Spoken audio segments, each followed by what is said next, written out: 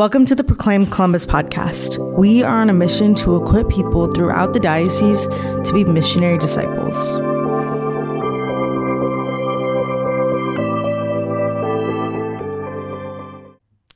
Hello, everyone. Welcome back to the Proclaim Columbus podcast. It is your wonderful hosts.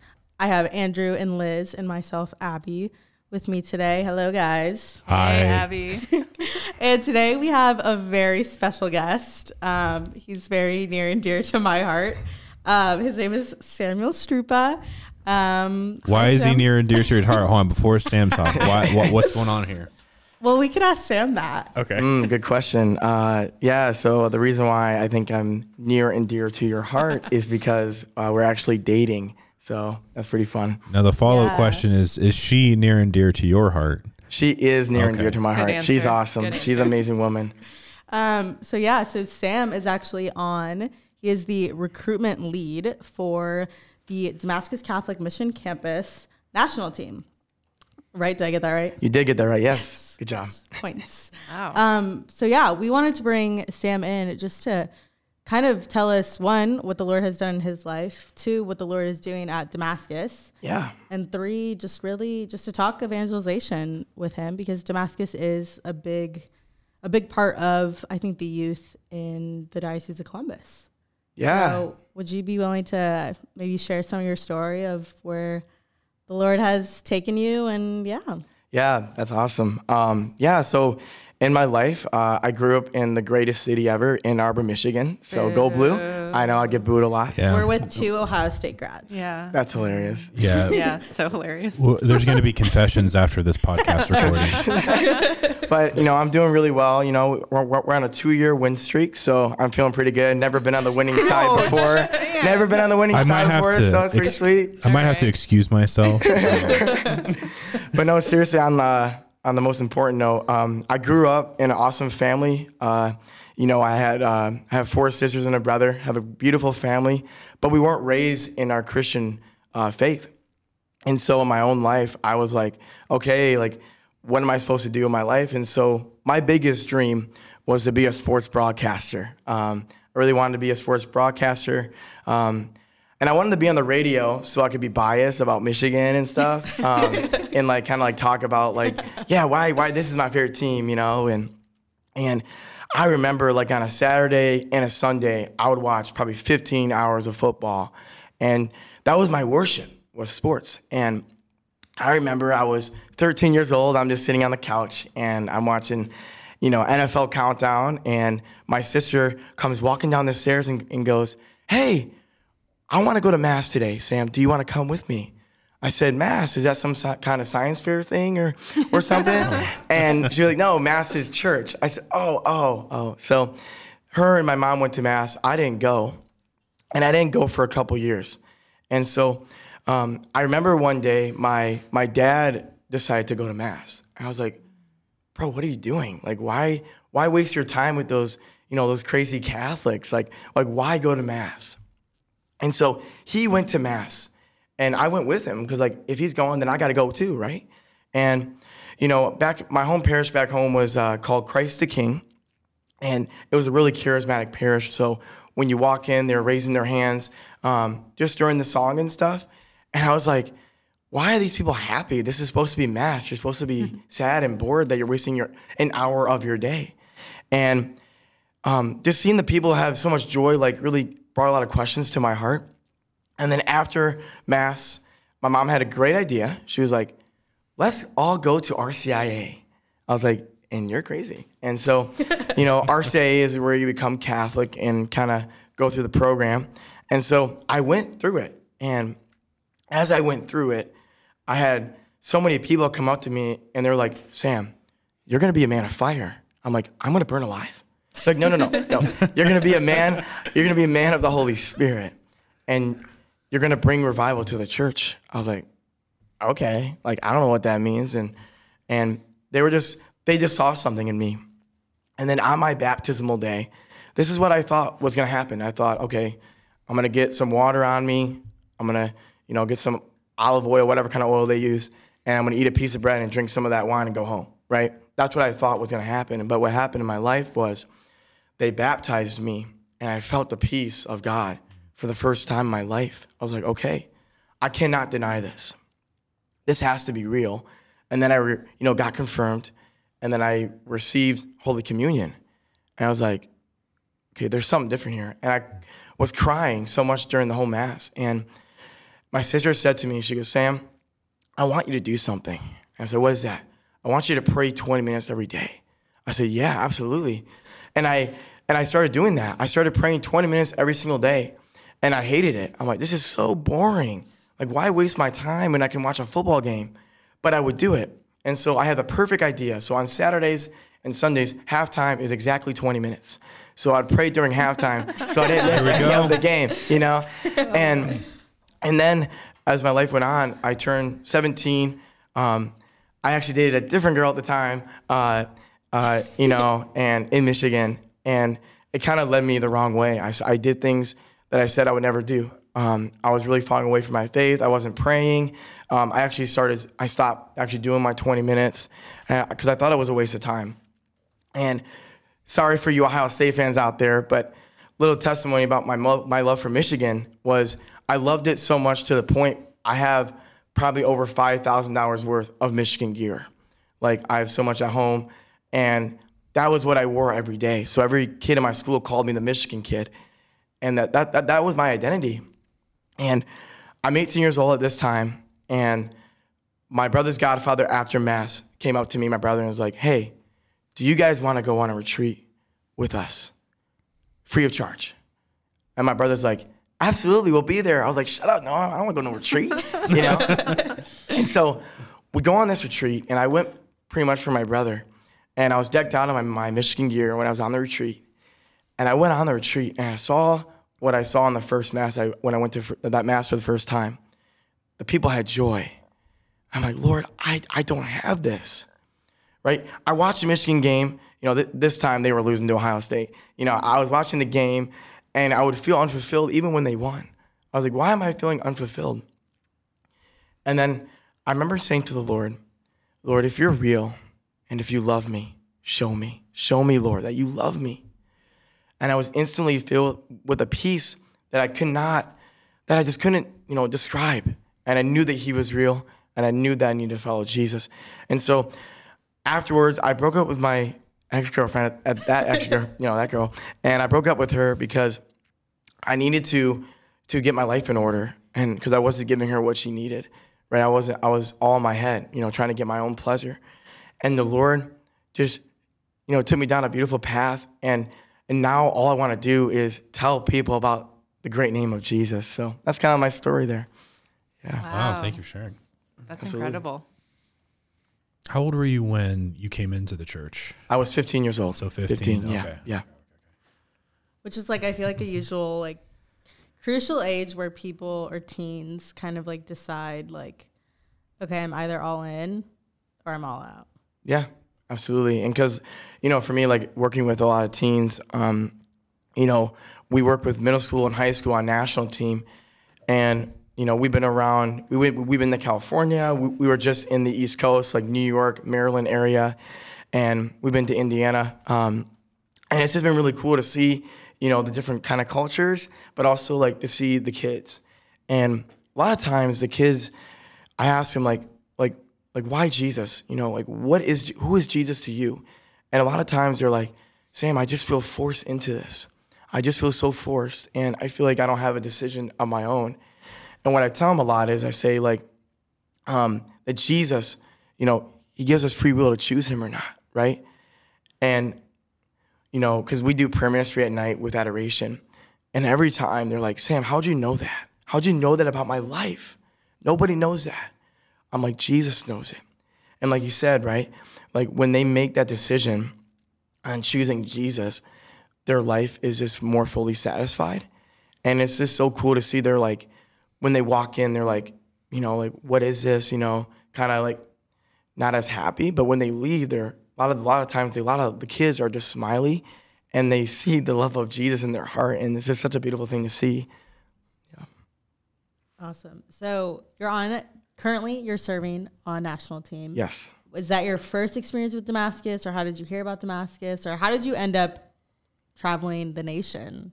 doing what Yeah. you So kind of a fun story. I was actually praying with the founder of Damascus, and his name is Aaron Richards, and some of you might know him. He's pretty awesome. And it was at a conference called Encounter, and Encounter is like to just, to be filled with the love of the Holy Spirit. And I was at this conference, and he's like, Sam, you should totally apply to be a summer counselor at our camp. I was like, oh, that does sound kind of good, I want to do ministry and bring Jesus to the world.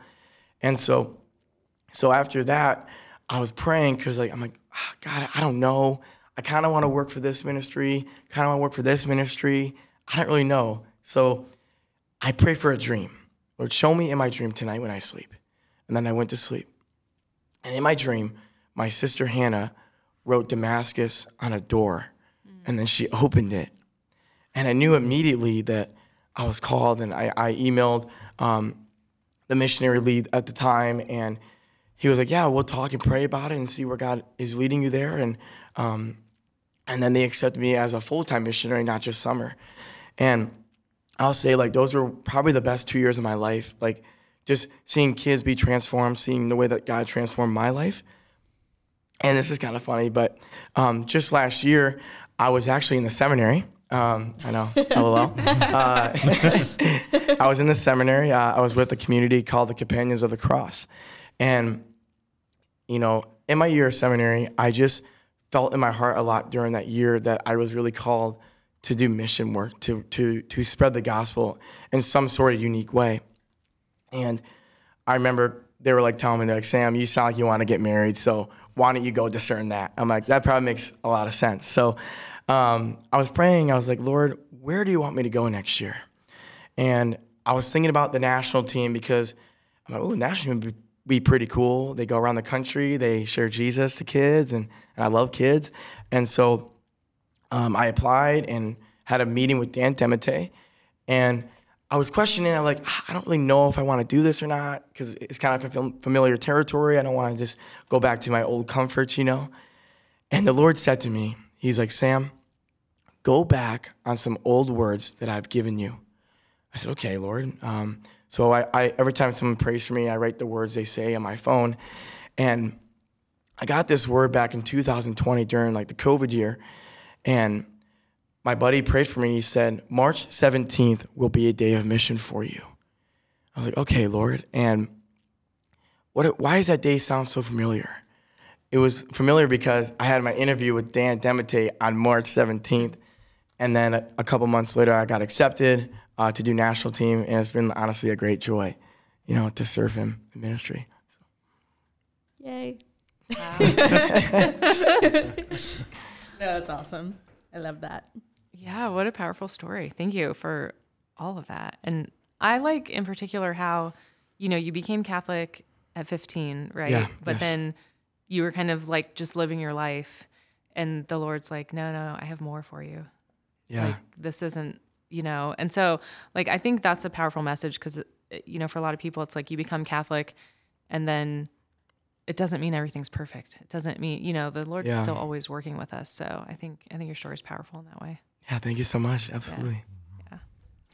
Yeah. I was wondering, during your testimony, you talked a lot about how much you like sports. Yeah. And how that used to be your worship. And I'm curious, because I've talked to you in the past and, you still like sports. Yeah, I do. Because those type of things don't go away. These things, they're not necessarily bad. They're not their highest good, but they stick with you. Just how has that changed, sports and your admiration for it, maybe is a better word now? Yeah, and I will still say there's always a temptation to want to binge football or, go buy all this gear, buy the machine gear. But the Lord has shown me there's, the word moderation, right? Everything in moderation. So for me, what I try to do that helps me a lot is I try to watch a game with either other people, so that way I'm not by myself. Because when I get alone, I notice that I watch probably hours and hours and hours of football and sports, and then I kind of oh shoot, I forgot to pray or this and that.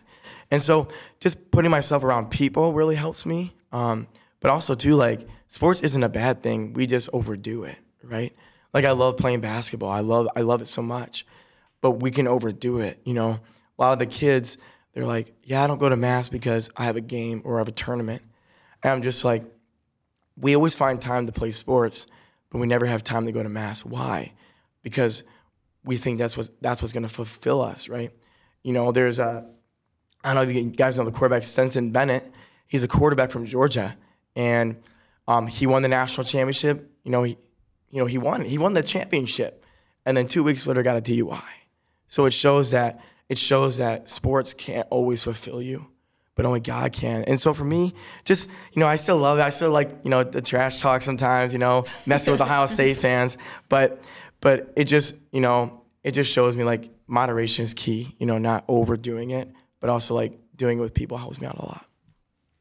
And do you find that it helps you like relate to the kids that you're absolutely. reaching out to? Oh yeah, absolutely. Because a lot of the kids, especially young boys and young men, they just love sports, man. I would say probably if I have 9 kids in my small group, probably 7 out of 9 kids are all athletes, all trying to do something for sports. And so it is definitely like a lot of times the kids in my small group, when I share my testimony, they're like, wow, I can totally relate to that because that's how my life is, Yeah. So what does it look like? Okay, so you're on national team and you travel around. So what are like the practicals of that? What does it look like? Like, do you go to a parish? Do you go to events or how long do you stay in an area? All of those things. Yeah, so it kind of depends on area to area. So like we were just in the East Coast. So we were in New York for a week. And kind of like what we do is we do a lot of retreat ministry. And we do mainly for the school. And we do like a 1-day retreat. And we put on, we do 3 different talks. And then at the end, we do adoration. Just for them to have that encounter moment with Jesus. So the 1-day retreats are definitely harder because you got only 1 day to, bring as much Jesus as you can. And then we do 3-day retreats, sometimes on the weekend. And how that looks is like we do like a confirmation retreat or any retreat that the school or / parish wants us to do for their youth group. So the 3-day retreat normally is for the parish. And we had a 3-day retreat actually last weekend. We did a confirmation retreat, and I personally love the 3-day retreats, even though they're definitely hard and exhausting, but they're just so fruitful because you have more time with them, more time to walk with them. And so it's really cool to see like, the kids just have their transformation on the last day. And we also do some worship nights. So like we do like a worship night for the parish or the diocese. But the only state that is different than the states that we've been is Indiana. So Indiana is really cool because we work with their diocese, and they bring us in, and wherever the diocese wants us to go, that's pretty much where we're going to go. So they sent us to South Bend. We've been to lots of schools over there in South Bend. We've been to lots of schools in Fort Wayne. We helped run a youth group for a parish in Fort Wayne. So it's just really cool because for me, like I love the parish and my heart is for the parish, and I just want to see a parish come to know, the love of Jesus for the youth. And it's been really cool to see a lot of transformation in that. So yeah. Nice. Okay. What's the parish in Fort Wayne? St. Vincent. Okay. Yes. My mom grew up in Fort Wayne, so we visit there frequently. Nice. But it's a pretty big parish. Probably they say it's the biggest parish in Fort Wayne, actually. Yeah. Wow. Oh. So you said that your heart is like the greatest desire that you have is to like see like a parish on fire. So like what, not like asking you like, oh, what's next, but national team is only for a year, correct? Yes, absolutely. So like what is like the Lord speaking in your life like for this next season? Yeah. Thanks, she Abby. says with a smile. Yeah, she's all smiley. Yeah. So I can't go into too of a depth because I can't give anything away. But no, like for me, I really am just desiring the youth. I really feel the Lord has called me to the youth, whether that's in a parish or whatnot. So I'm looking around there. I really feel just a drive to bring Jesus to a youth group, because we've been to so many, parishes, and we see different youth groups, and it just always like lights my heart on fire seeing a youth group, because I'm like, man, I just would love to see a parish just have a youth on fire. Because anytime you see a youth on fire, the parish thrives, right? And that's my biggest dream.